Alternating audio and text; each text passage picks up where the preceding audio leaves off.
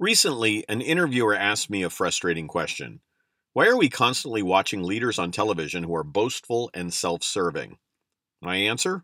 Because the leaders we see on television in the United States are predominantly politicians.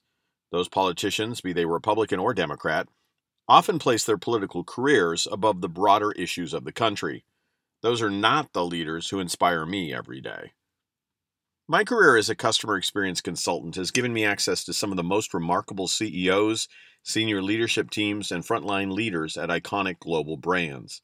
Every one of the leaders I've come to know atop these high performance companies understand the importance of listening, unifying, and rallying teams to achieve a common vision.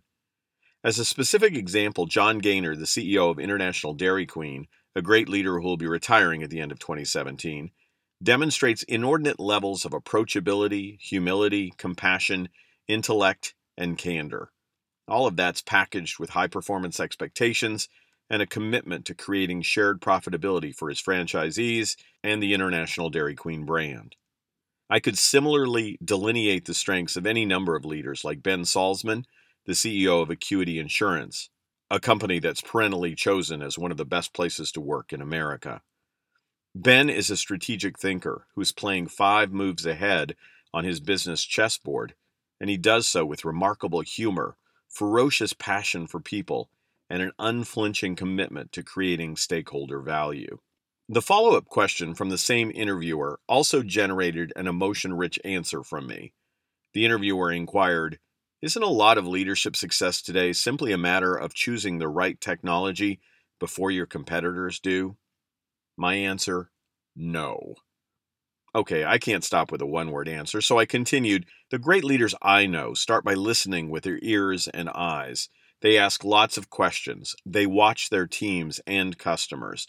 They survey for trends and they find tools, many of which come from technology, to position their people, products, and processes for success.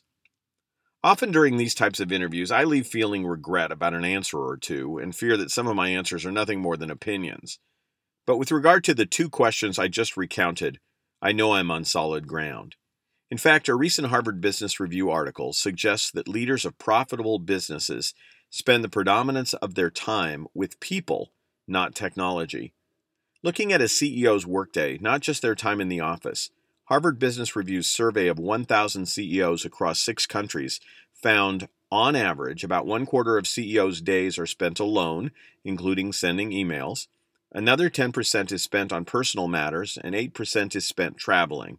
The remainder, 56%, which mostly involves meetings, most of which are planned ahead of time, about 1/3 of the time CEOs spend with others is one on one, 2/3 is with more than one person. Using John Cotter's distinction between leaders and managers, the Harvard Business Review article suggests that both leader type and manager type CEOs spend considerable time interacting with others. Additionally, the research found CEOs who tilt more leader than manager run more productive and more profitable companies. And to HBR's surprise, these previously ignored behavioral differences across CEOs have quite a large association with firm productivity, about 1/5 as big as the impact of a firm's capital inputs, machinery, equipment, buildings, and so on. In essence, leadership is a full contact sport. Leadership involves high levels of human interaction and effective communication. The images we see splashed across our television screens aren't necessarily in keeping with global business leadership, and the stereotype that great leaders win largely because of technology is false. Great technology in the hands of a misaligned workforce or applied to the wrong opportunity is worthless. So here's my 2 cents, although unlike the interviewer, you weren't necessarily asking for my opinion. When in doubt as a leader, get out of your office and ask a team member, a customer, or a shareholder, "What's on your mind?" And follow that up with, "Tell me more."